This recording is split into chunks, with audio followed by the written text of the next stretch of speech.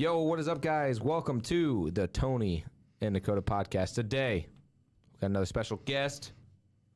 Tony's going to introduce him. Omar Jesus Gonzalez. You had to throw the middle name. We were just talking about that before we jumped on the podcast. Omar famously owns a couple restaurants in Kendallville, which is where Dakota and I went to high school. Dakota grew up there. I was pretty dang close. I might as well have grew up in Kendallville. And I think Omar owns another restaurant too. I'm going to ask him about that one, or used to. He has 7 to 8 rental properties. He's been selling some off now that housing prices are up. We knew of Omar and we were friends with him on Facebook, but I think we became closest with him after we went to the Level Up project, which was an entrepreneurial venture, kind of like meetup held by Joel Copas out of Kendallville. And it was held at Omar's restaurant. Mm-hmm. And that was where we got one of our first biggest opportunities. It's where we found our private money lender, or got connected with someone who eventually got us our private money lender. So thanks for being that vessel and providing a place for people to come meet and hang out and talk about business and entrepreneurship. Oh, you're welcome, guys. It was a good time when we were doing those meetups. And as you guys know, that networking is a huge thing in this business that you guys are in.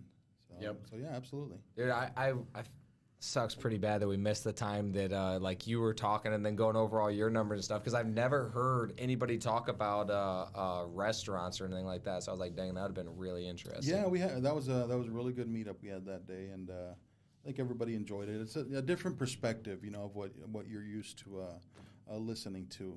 You're used to running the numbers on rental properties, on purchasing, on flipping, but the food industry, a little different. So yeah, that was a good meetup. So did you ever own, or were you associated with Albion Family Restaurant? I was, actually. So Albion Family Restaurant was an endeavor that my dad wanted to take on. He said, hey, I want to open up a breakfast place, and I want to do, just an Epicurean menu. Greek, Mexican, Italian, just whatever we can throw at it, we will. And it sounded like a great idea, but my dad's the type where he'll have an idea, and it's my job to execute it. Yep. I don't know which one of you guys takes on that role. You come up with an idea, and, I was stuck with trying to get it done. And we did. We opened up Albion Family Restaurant 2004, I believe. And we did breakfast, and we'd do ribs, and, we had a Mexican night, and the little place did pretty good. It did pretty good. I think we were there maybe 6 years altogether before the owner of the building sold the building, and we just decided not to keep it running after that. I think that was around the time the recession was hitting, and we said, let's pull out now while we can. So, okay. Yeah. And then I was trying to look into your background a little bit, so you can excuse me if I'm not being politically correct and that sort of thing. But you're Hispanic, and a lot of Hispanics end up having in their recent past, somebody immigrated to the States. Oh, yeah. And so what was it? It looks like maybe you grew up in downtown Fort Wayne, though, or you were living in Fort Wayne a little bit. We came to Fort Wayne in '93. So before that, we lived in Chicago. And we were there all my childhood. About 10 years, we lived in Chicago before we moved to Fort Wayne. So we go from this big city of Chicago to Fort Wayne in '93 really wasn't anything huge, And I remember when I was in the middle school, I was maybe one of maybe 5 Hispanic kids there. Wow. So yeah, it was a big culture shock for me. The area in Chicago where we lived, in a little village, was essentially a little Mexico.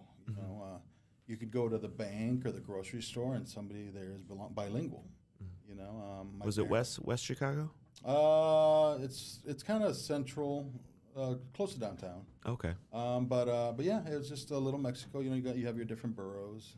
So that's kind of where we grew up, and to this day we still go there and check out family or the restaurants that we loved, and just you can't get food like that around here, no matter how hard anybody tries. Except for your place, right? My place is good. We do a good job, but it is a little, Americanized in a way. Something that people will definitely discern is it authentic, is it not? You know, it's not necessarily 100% authentic, but we do it well. You know, chimichangas, fajitas, that kind of stuff.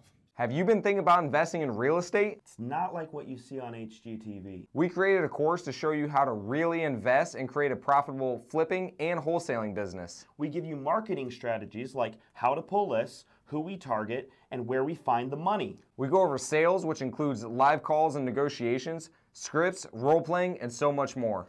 Everything that you need to know to flip houses is in this course. And if there's anything that we missed, we will create a video to answer your specific question. This knowledge has made us over $1 million, and we're selling it today for just $997. Click the link below. So something Dakota and I always talk about that I think is helpful for people is that everybody's just a kid from somewhere. So what was your story like growing up? You know, did you, because I had a lot of benefits. Like as a kid, I grew up like almost like upper middle class. My parents were middle class, but I got a lot of opportunities because my dad was willing to work overtime. And so I raced go-karts, I wrestled, I was in musical theater. I didn't have a whole lot to worry about. Like a lot of things were taken care of for me and that sort of thing. What was it like for you growing up? Well, it wasn't as nice as that. We had a great childhood. Obviously, my parents, the language barrier was there for them, so they didn't, they were factory workers, blue-collar workers, sometimes making minimum wage. At the time, we didn't know that we were poor. We had everything we needed, and we were happy that way. It wasn't until we moved to, Indiana that we started seeing the differences in financial, this family is better off or that family is better off. In the town or in the area in Chicago where we were at, everybody was the same. Everybody was, blue collar. Everybody worked in a factory or in a restaurant. And, there wasn't really that big line where you would say, oh, okay, this is where this neighborhood it's the rich neighborhood or that, it's just everybody was on the same level, you could say, So it was a little bit different when I was growing up, and again, we didn't know any better. So you got through school. Did you decide to go to college? Funny thing about college. So I graduated in 1999. All right, I know, forever ago. It's crazy. I really didn't know what I wanted to do when I graduated. I was really at a point where, do I want to go to college? Do I not? Do I want to work? I really didn't have anybody to push me to or advise me in any other way. I had no idea what I needed to do or where I would register. I didn't know any of that. I had a friend of mine who his name's Brent. He signed up and he went and I think he's the one that talked me into, hey, you should just come with me, sign up and we'll go to college together. I said, all right, why not? So a week before school started, I went to IPFW and I signed up for classes and I was in college. And I think I did 2 or 3 years before I ended up taking a break and then just not going back. Wow. I think at the time my dad was just starting his own restaurant to where I started working with him and then just kind of went that route. So, yeah. Okay. Yeah, I was going to ask you what got you into restaurants. So what did that look like and how did you decide that, like, hey, this is something I can provide for my family with, like this is something that could work? No, it wasn't necessarily that. Truth be told, when I was started to get into the work industry and I think I turned 16 and I said I will never work in food. I don't care what I do, I am not going to work in food. And look at me now. So it was always my dad's dream to own a restaurant. His whole life, he just wanted to open up a restaurant or open up his own business. And he had an opportunity to open up his first place here in town. A family member that's in the business said, hey, we'll put up the money, we'll open it up, and you run it, and then we'll get you started that way. So I think beginning of 2000, that's when Mi Pueblo Mexican restaurant opened up on Jefferson. You guys might be familiar with it. It's still here? Still here. Wow. And it's actually still owned by family. My cousin's family still owns that. Wow, I didn't know that. Oh yeah. So that's where my dad got started, and I think that's kind of where he got the bug. And I think at the time I was working, this was 2000, I was 19 years old. I was working at Meijer and going to school. So I did school full time and I worked part time at Meijer. And my dad needed help. He said, "Hey, you know, I don't know what I'm doing. I've never ran a restaurant." You know, he worked for Essex in Kendallville for 10, 15 years. He said, "What am I doing?" So I ended up quitting Meijer and I went to work with him. And I started serving and, you know, scheduling and customer service. I think I learned a lot from Meijer. For me, it was a part-time job, but I started learning things that I didn't know I was learning. You know, customer service, handling money, disgruntled customers, managing employees. So big props to Meijer. They helped me out in that aspect. That again, I was learning without really knowing what I was doing.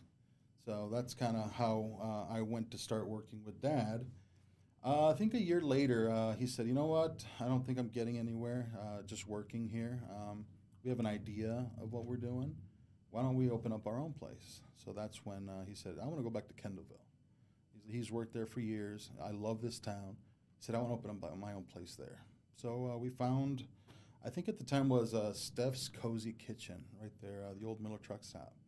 And we talked to the owner, and he was a little hesitant to let us lease the place. It was for rent, but he wouldn't return my phone calls at first. He thought a Mexican restaurant in Kendallville would never work. I think those were his words.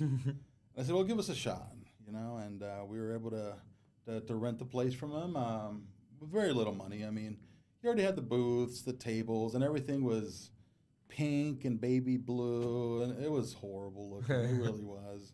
And he ended up giving us a shot, and we rented it, and the place just blew up. I mean, it just really blew up from there. When was that? This was 2001, Okay. summer of 2001. So Wow. a little over 20 years ago. That's Yeah. crazy. Yeah.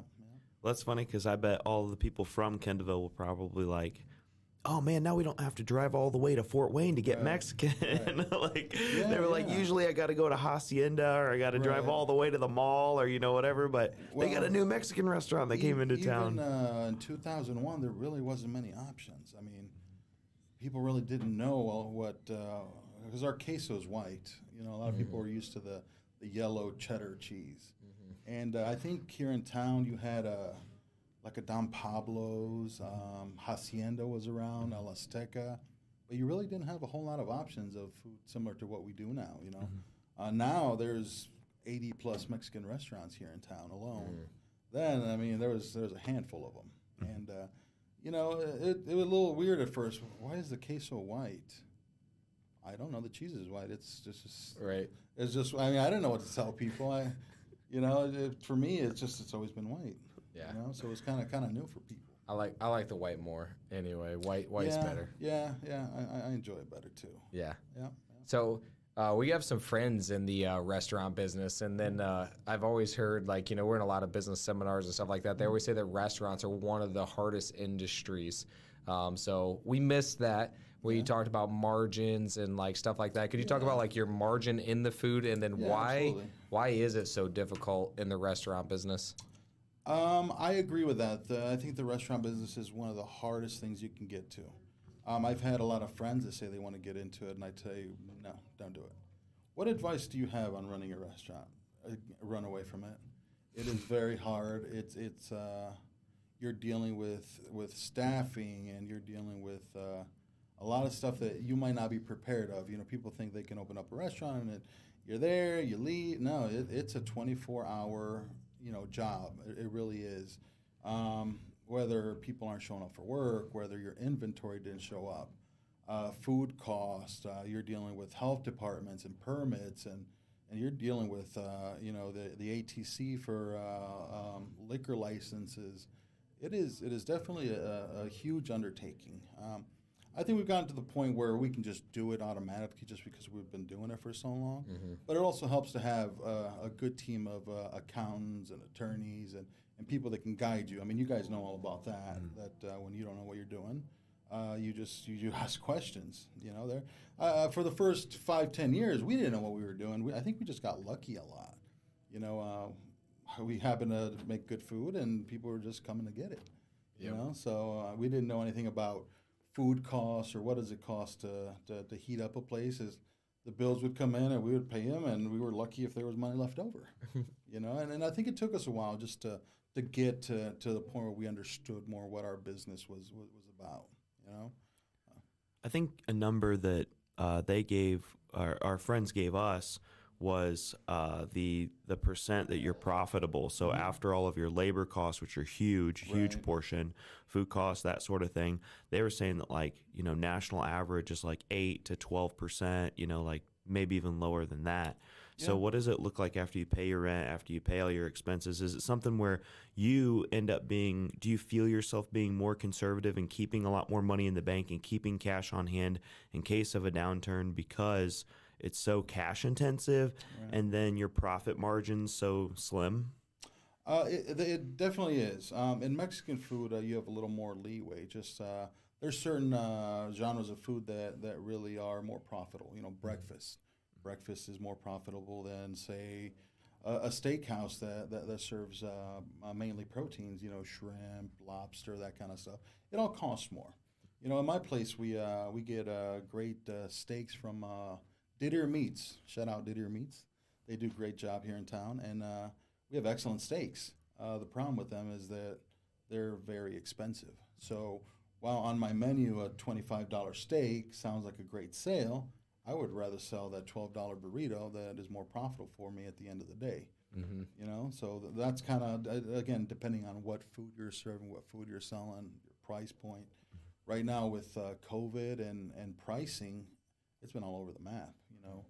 A case of eggs 5 years ago would have been $6-7. Now it's $20-30. Chicken is doubled.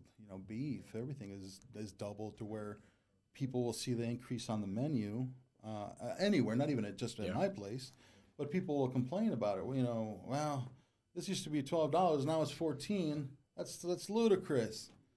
Yes, but inflation has an effect on everything. And not just your food. You're also looking at payroll. Before I could pay a cashier $10 an hour just to run a register. Now the cashier says, "Well, I can go to McDonald's and make $14 an hour running a register there. What do? I have to raise what I pay my cashiers. Otherwise, they're not going to stick around." Yep. Same with bussers. Servers. Everybody, pay's going up everywhere. Yep. Just because it's harder to find good help. And Yep. if you do find that good help, you got to compensate that.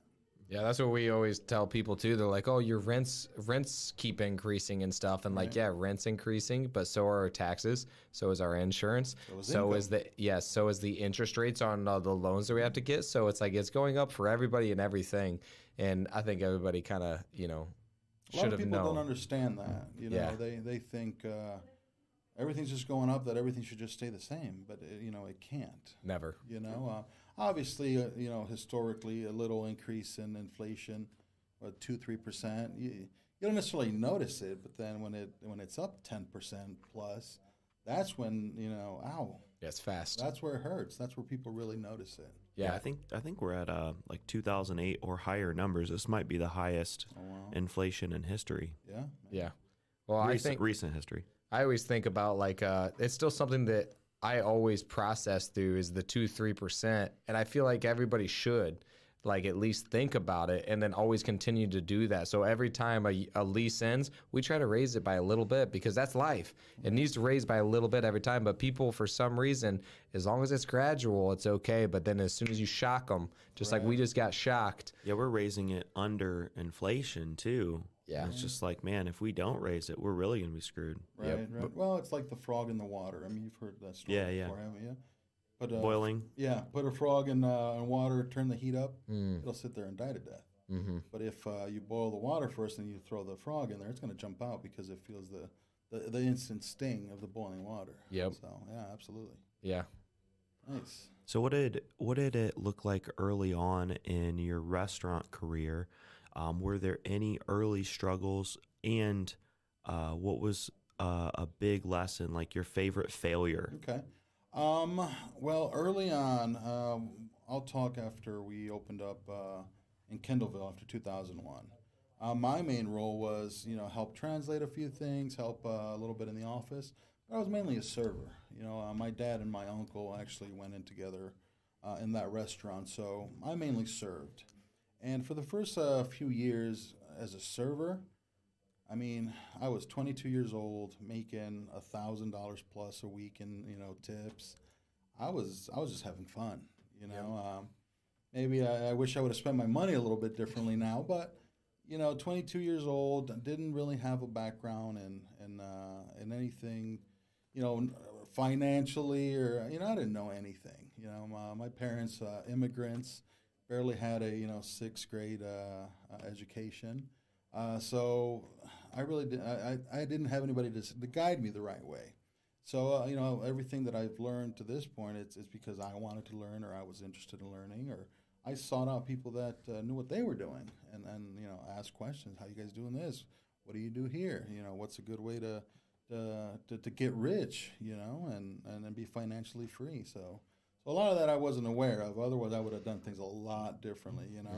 So God, first 2 or 3 years serving, that's pretty much all I did. Learning the customers.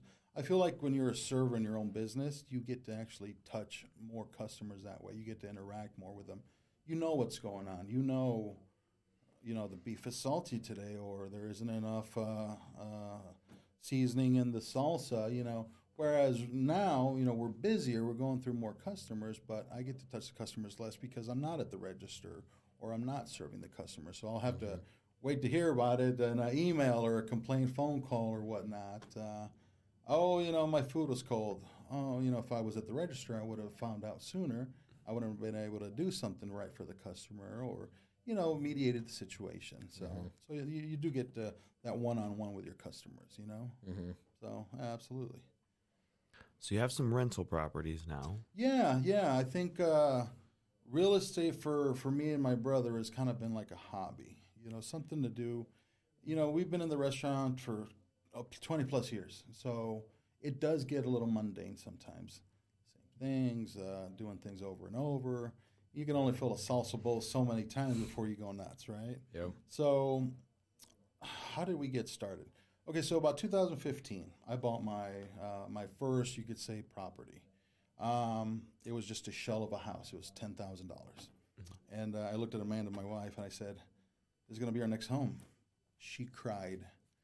She cried, guys. Literally? Literally, she said, "What do you mean?" Oh my gosh. The house was empty. It smelled horrible of sewage. I mean, the house was built in 1910. I said, "Yeah, we can fix this up." I had a little vision for it. And without knowing, because I didn't know much about real estate, I ended up doing the BRRRR method on this house. Yep. And it just kind of happened. Wow. So we bought the house in 2015. I think, like I said, it was about 10 or 11 grand. And, we started painting, and we redid the floors, and eventually the roof, the windows, all the electrical, the HVAC. Pretty much we redid the whole house. So that's kind of how I got started, by accident. And she loved the house. And then to this day, we actually ended up keeping it as a rental. Wow. And then I think we ended up selling it in December. Finally got rid of that house for a good profit. That's awesome. I think we were in it for 90 altogether, and I think it sold for 160. Wow. So it was pretty good. Did pretty good on that one. That's awesome. Did you have any friends or mentors or anybody that helped you in real estate? Yes, actually. You mentioned Joel Kopas earlier. Mm-hmm. Super good dude. He knows his stuff. Super bright. He's doing good things. I met him, I think, we went to one of his meetings he had in Ligonier. I think we were meeting at a church at the time. Wow. And me and my friend Keith Ballard and Bob Abel, I think you know those guys. Oh, yeah. We ended up going to the meeting, and it was really interesting to me. I had never done anything like that, meeting up with local business owners or people that were like-minded, and it was really interesting to me. And I think they were looking for a new place to have the meetings, and I offered up my place. I said, "You know what? I've got a bar or a reception hall. We can just do it there." And that's kind of when I got more serious into it. I ended up meeting a lot of really good people at these meetings, and it was nice just to be with people that understood business, whether it's food or real estate. It doesn't matter.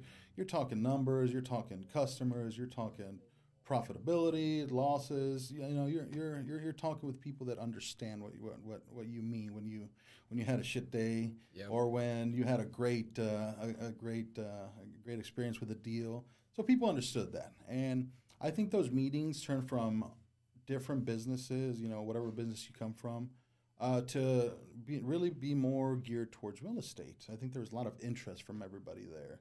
So we started, I think, going more towards that route. And again, I met a lot of really cool people that I wouldn't have normally have met, or somebody that I saw in passing that I knew and really wasn't connected to what they were doing or what their intentions were in the business world. Yep. So yeah, I think that's where I started. I think I met Drew Wired through there. Oh, wow. Yeah, he came out to one of the meetings. You guys were there. I think you guys were there at the bar when we did the whole panel. You got to be on a panel that fall. That was really cool. Yeah. That was one of my favorite ones. You guys really knocked it out of the park that day. Made us feel super important. We didn't feel really validated in the community probably until then. Do you think? Did you feel validated like in our community until somebody was like, "Hey, you guys want to be on a panel and represent wholesaling?" Right. I mean, that didn't like do a whole lot for me, honestly. I still felt like I don't know. I feel like I like to talk to people individually more. And so for me, like, you know, being up there didn't really like, it wasn't like, oh, now we made it. It was like, all right, cool, let's go tell people our story. I felt like it was just confirmation that somebody was like, "We're going to bring you in as an expert." Oh. And So I was Tony like, walked in "Oh, with the okay." glasses, the superstar mentality. Yeah. You know, Dakota's walking in all humble. And It wasn't like, for me, it wasn't like about being humble or anything like that. It was just more like I'm just like, I don't know. Sometimes I forget about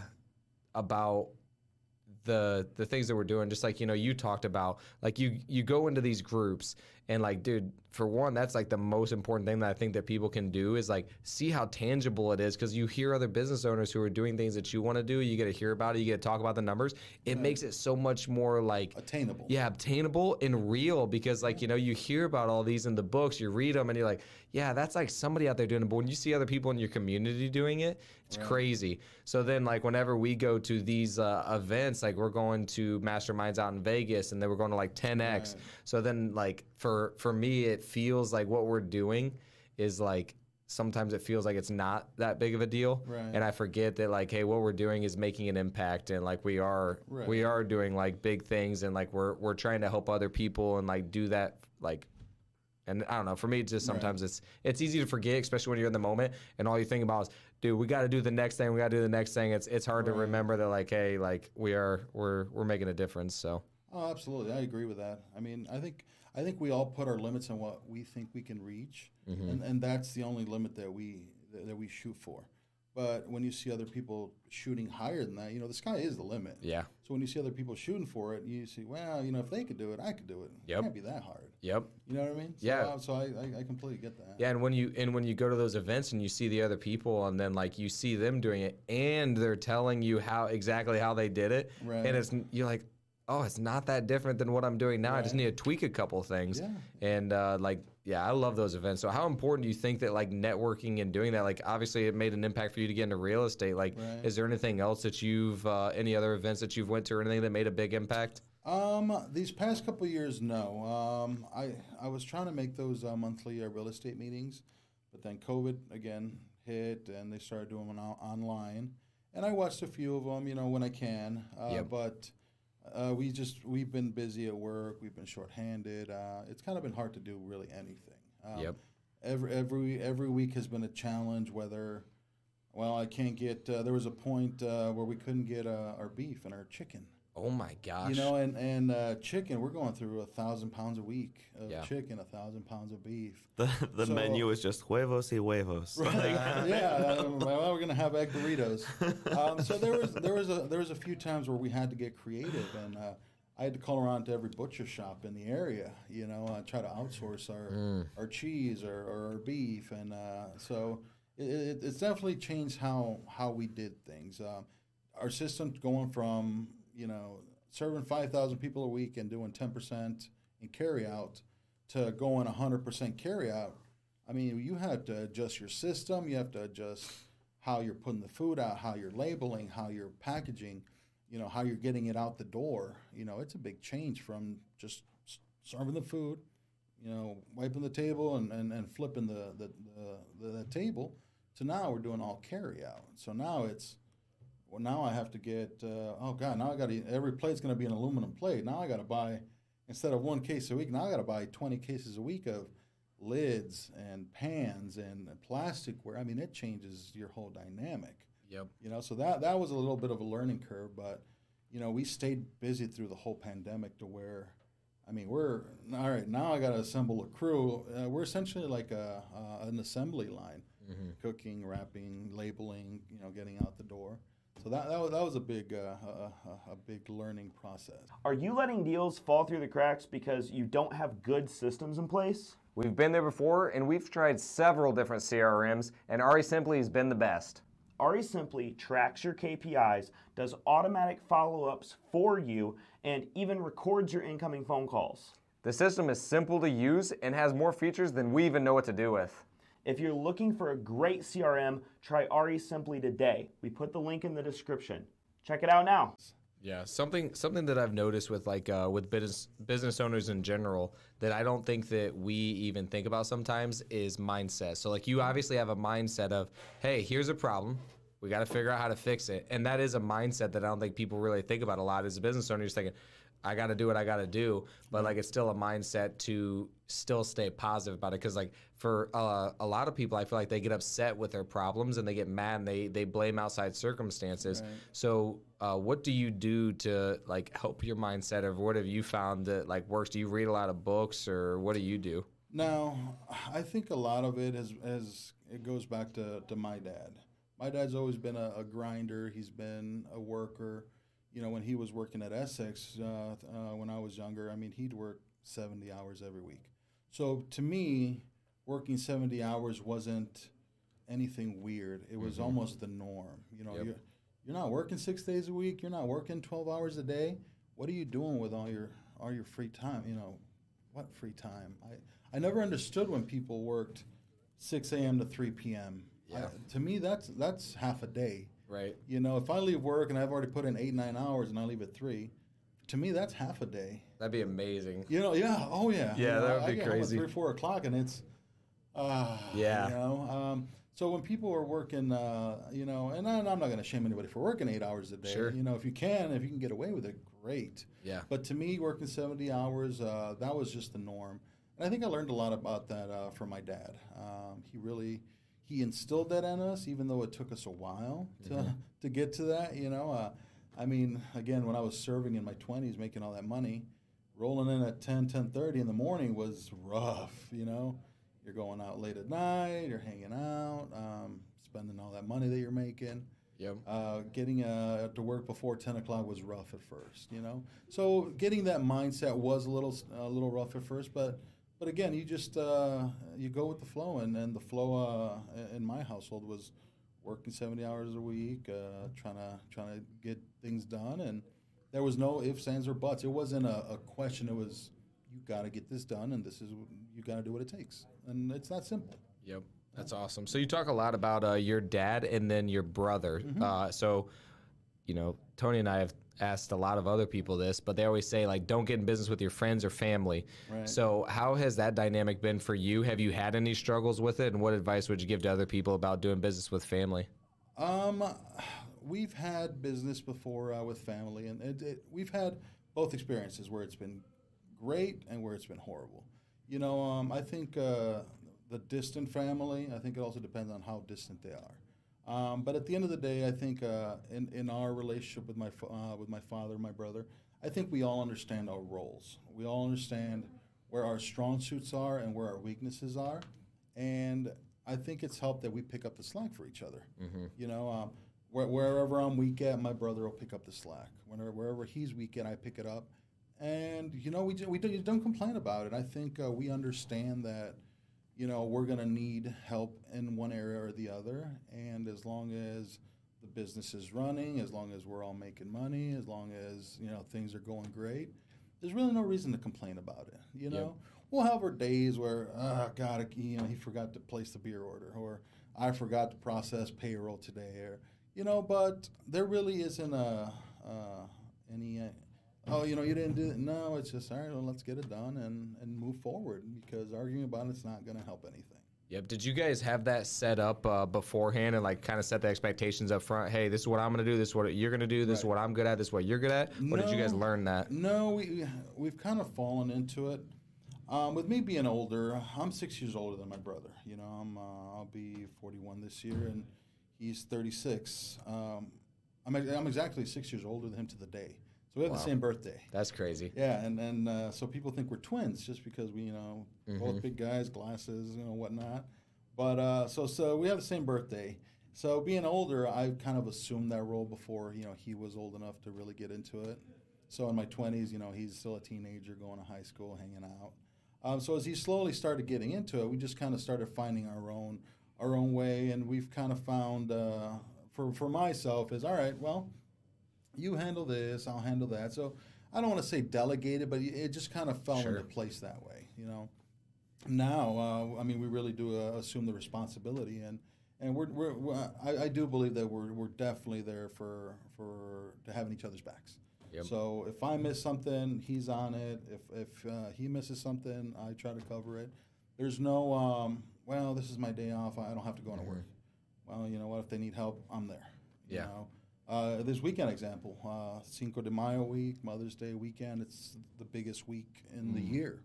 Yep. 2 big holidays in the same week. It's very, very busy. So I think we had somebody called in for the weekend, and, I think Saturday was my scheduled day off.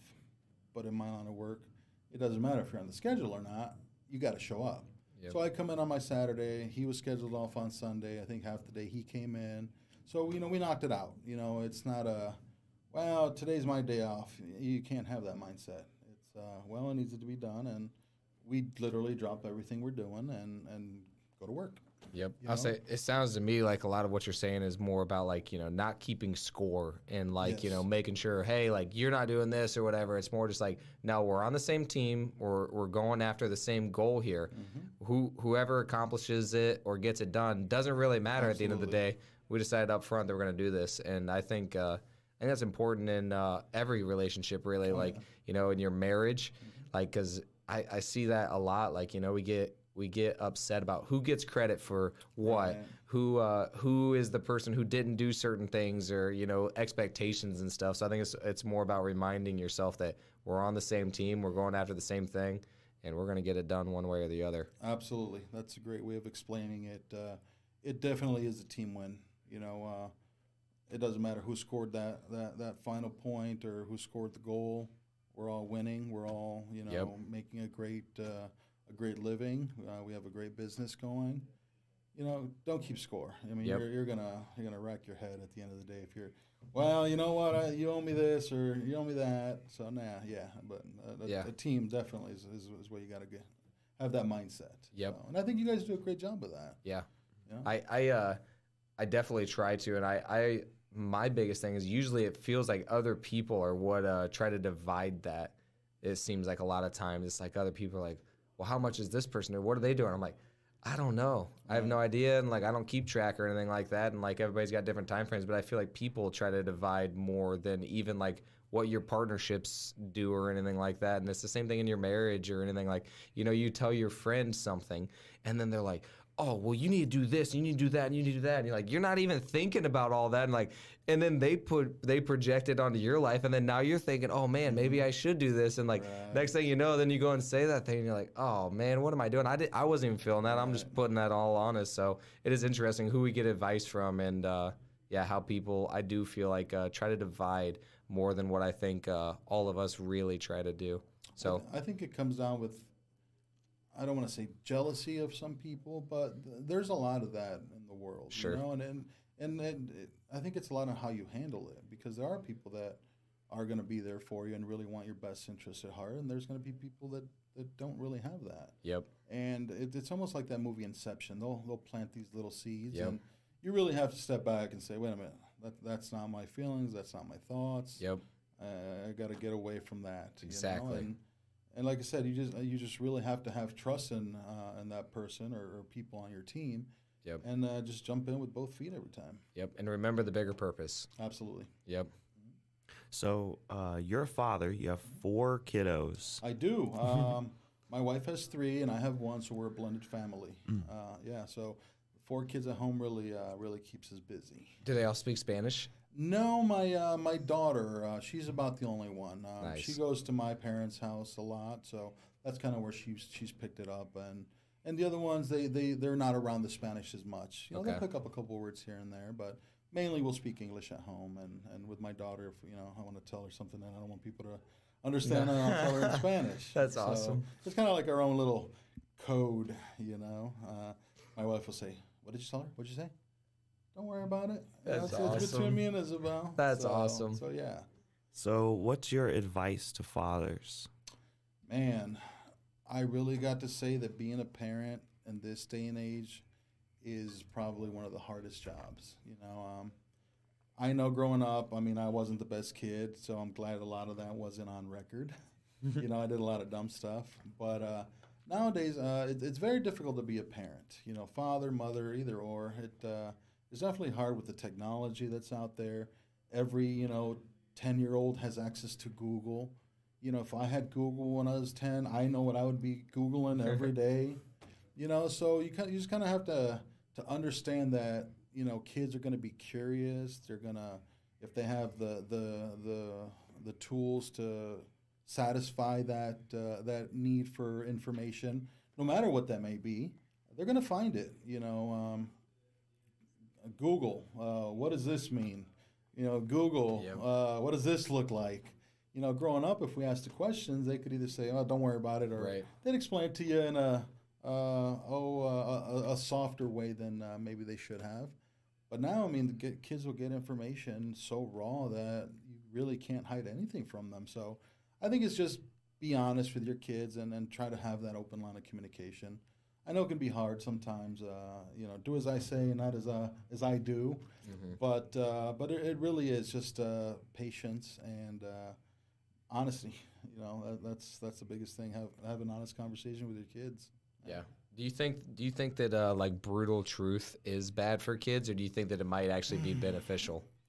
I think it depends on the age. Mm-hmm. If you got a 4-year-old asking you something, obviously you're going to try to baby it. Right. But I think, one experience that I had, especially with our youngest, we caught them doing stuff that they shouldn't be doing in school, So I think it kind of opened my eyes to where, wow, these kids, they're not little kids anymore.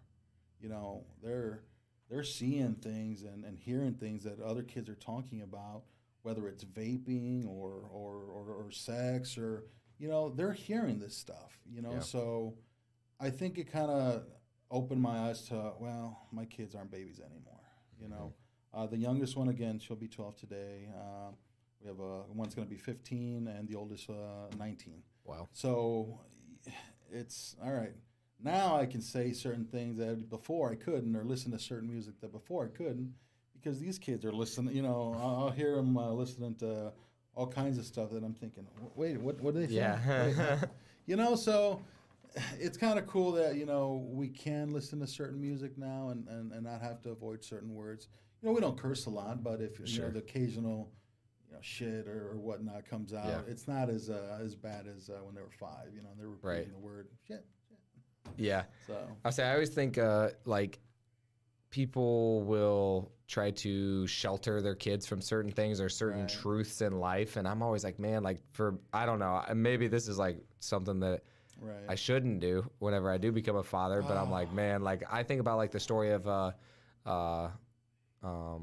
King David and Goliath, and like they always don't tell him that he cut his head off, and like that's just never told because it's like it's supposed to be a children's story. I'm Right, like, man, right. like no, like there's some things that happened, and like there's a lot of brutal stuff in the Old Testament that I still think like is important to go through, and as long as like you can explain to them what happened, I still don't think it's bad to tell people or kids the brutal truth, because I think I truly believe that kids understand more than what we lead them off Yeah. to believe. I agree with that.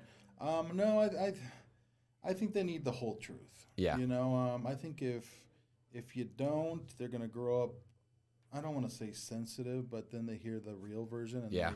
they think that's wrong. Yes. Oh no. Yeah, no. that's one of the reasons why I told Presley about Santa Claus. Yeah. Like almost immediately. I got you. And then her mom was pretty upset with me because Presley has a younger sister who's not mine. Okay. So then, so then my daughter goes home and she's like, Santa's not real. And then, my baby mom is trying to argue with her. And then I had to convince Presley that it's fun to pretend. Right. So I was like, you can lie to your sister, but I just want you to know what the truth is so that you can believe your father when he tells you something. Coming from a blended family, you are going to have the other side of the family treating certain subjects differently.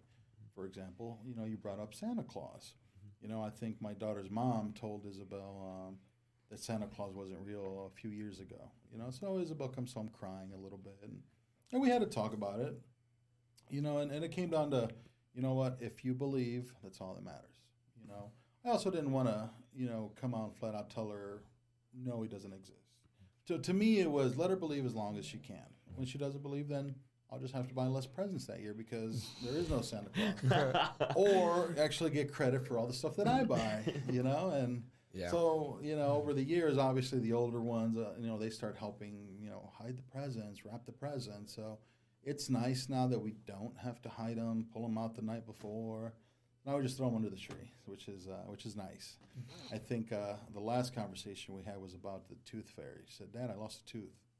I said, well, there's no tooth fairy, so just throw it away. She said, wait, I'm not going to get $5 for it? Nope, not anymore, kid. So, yeah. That's a pretty high-end tooth fairy. I wasn't aware what teeth were going for. This is the truth. Actually, this weekend, Isabel came home and said that her younger brother at her mom's lost a tooth, and they were going to put $1 under the pillow. I said, $1? Well, yeah. Wait a minute, I've been giving you $5 for your teeth? She says, yeah, Dad. She says, and actually she told me, one time you forgot to take the tooth, and I kept it under my pillow, and you left another $5. Oh my gosh! I said, so awesome. I bought the same tooth twice. And I said, great. See, she's smart. She's gonna be an entrepreneur. Yeah, she's doubling the revenue there. Yep, So, that's awesome. Yeah. I love it. Yeah. So you've been through.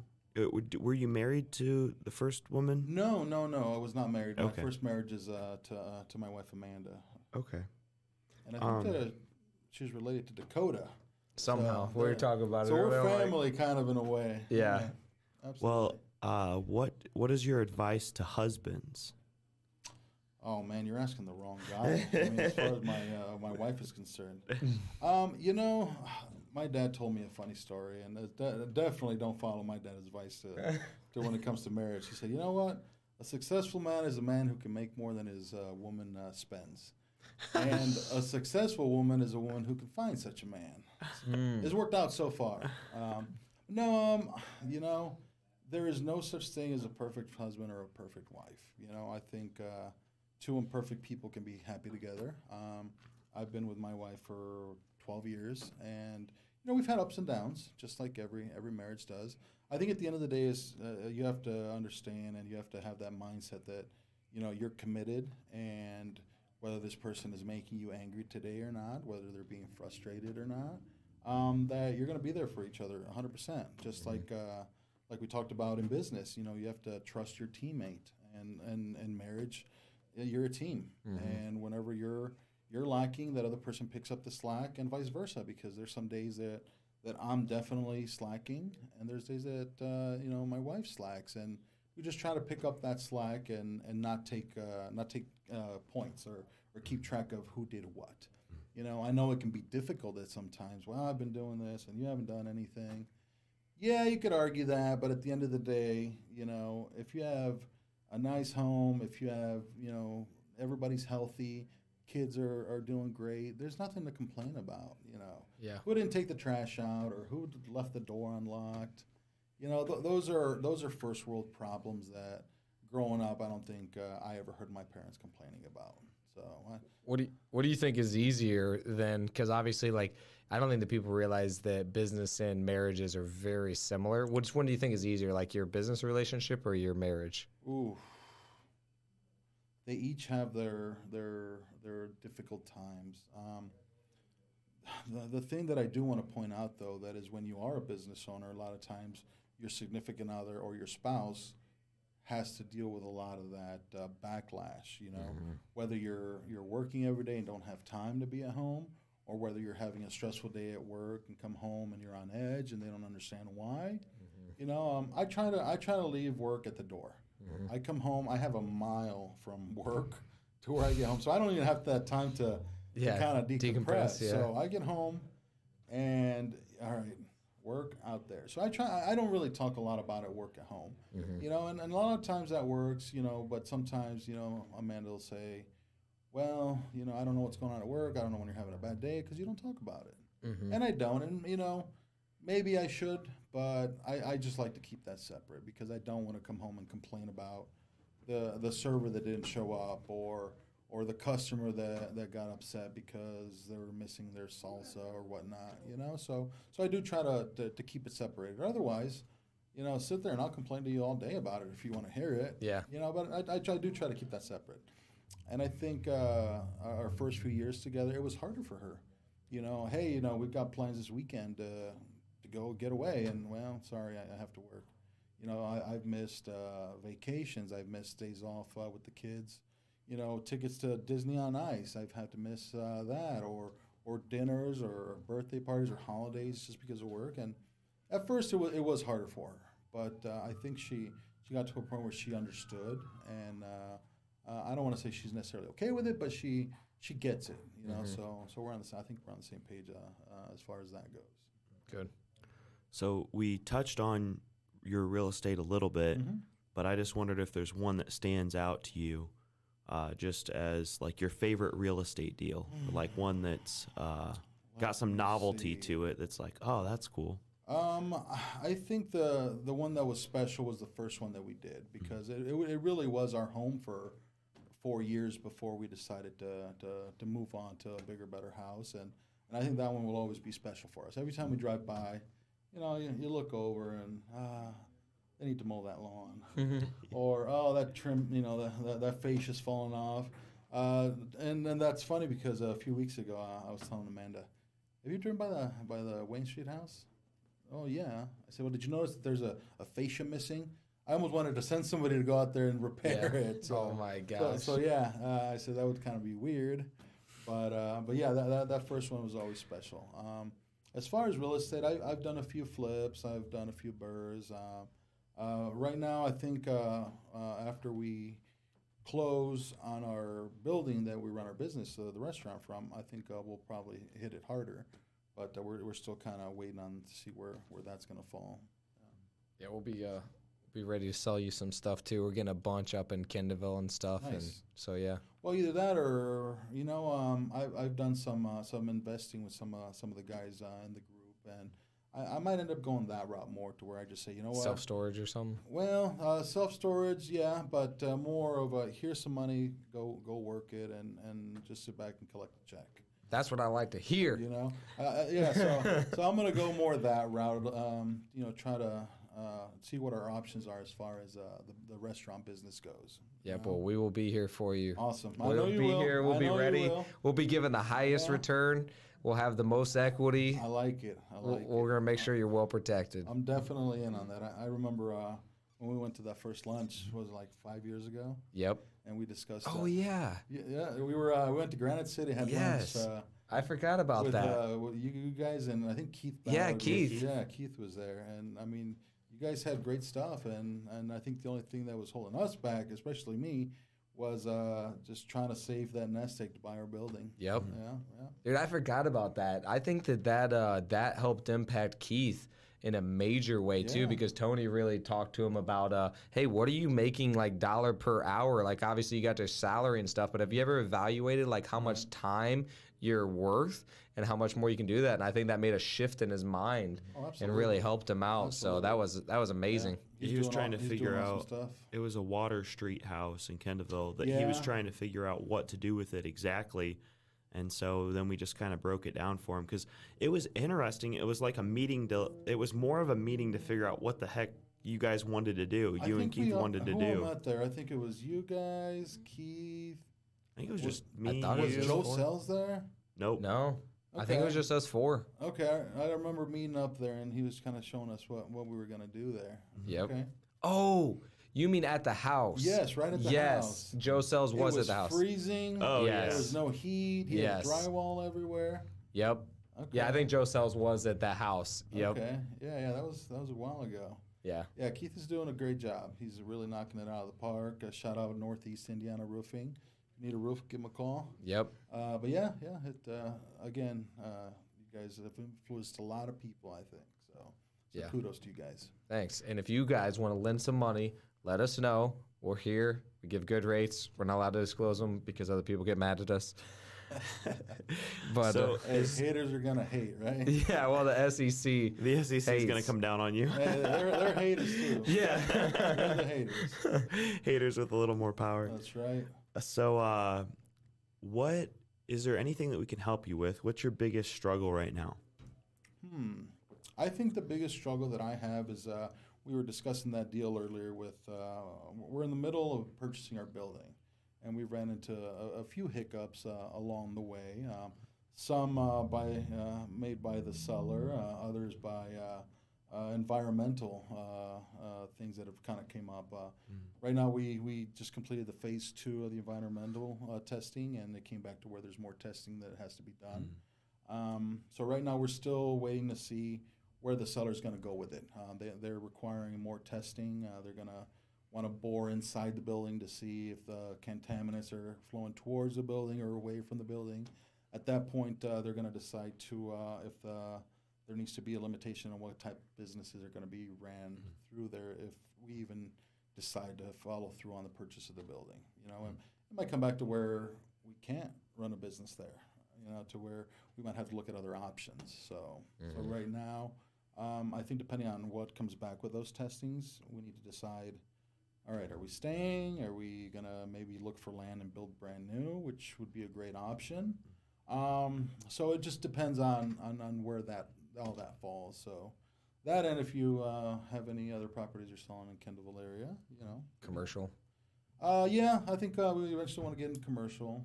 If it's single family homes, multifamily, whatever you got. We got a single family home for sale right now if you want one. Maybe where at? Town Street. It's real close to a church.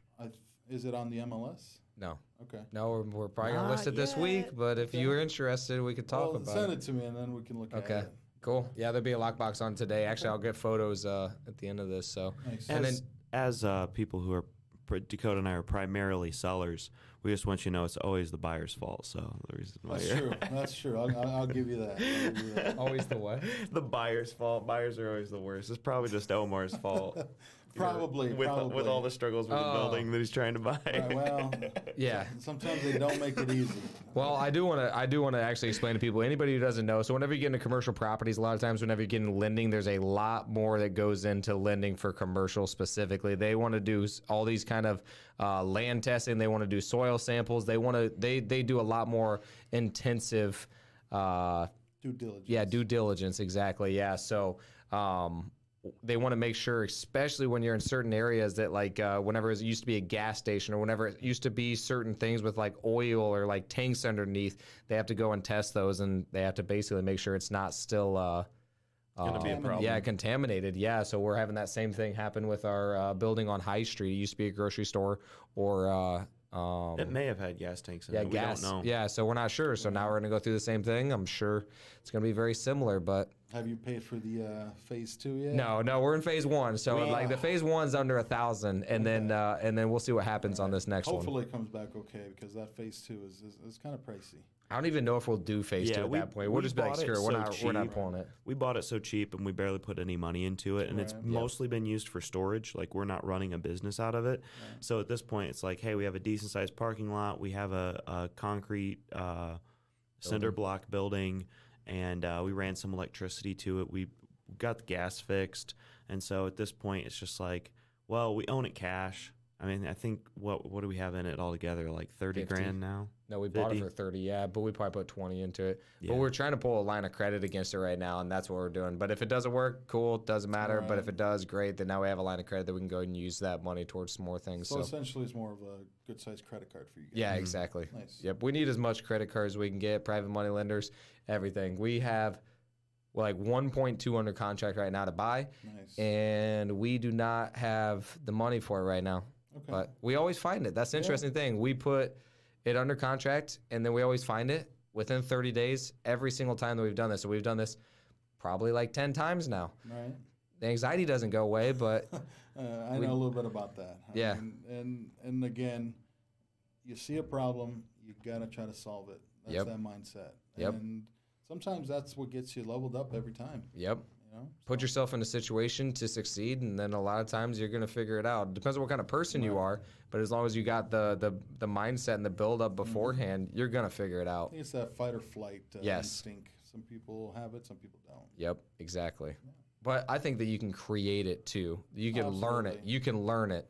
Absolutely. I mean, if you're surrounded by that type of person, it's going to rub off. Yep. You know, it's your 5 closest friends. You know, if they're all janitors, you might end up being a janitor. If Yep. they're all millionaires, you might end up being a millionaire. You know, Yep. So I get that. Yep. So we're getting to some closing questions now. So the first one is, what book have you gifted more than any other? Rich Dad Poor Dad. That's a good one. How many times have you read that book? Twice. That's awesome. And this is a deeper one. Okay. So, in 60 years, you're dying. You have a final message. So I'll be Good. 100. Yeah, it could be a sentence. It could be a paragraph. It could be a mantra. Okay. It's either a saying or something that you put on a billboard to show to the world. Be your legacy. Okay. What's your message to the world? Well, I would be very lucky to make it to 100. So for that, I mean, that's great right off the bat. I'd like to think that that I would be surrounded by my kids, and I'd really like to tell them that you can't take it with you. It's great to work hard. It's great to build a wealth, but at the end of the day, you can't take it with you.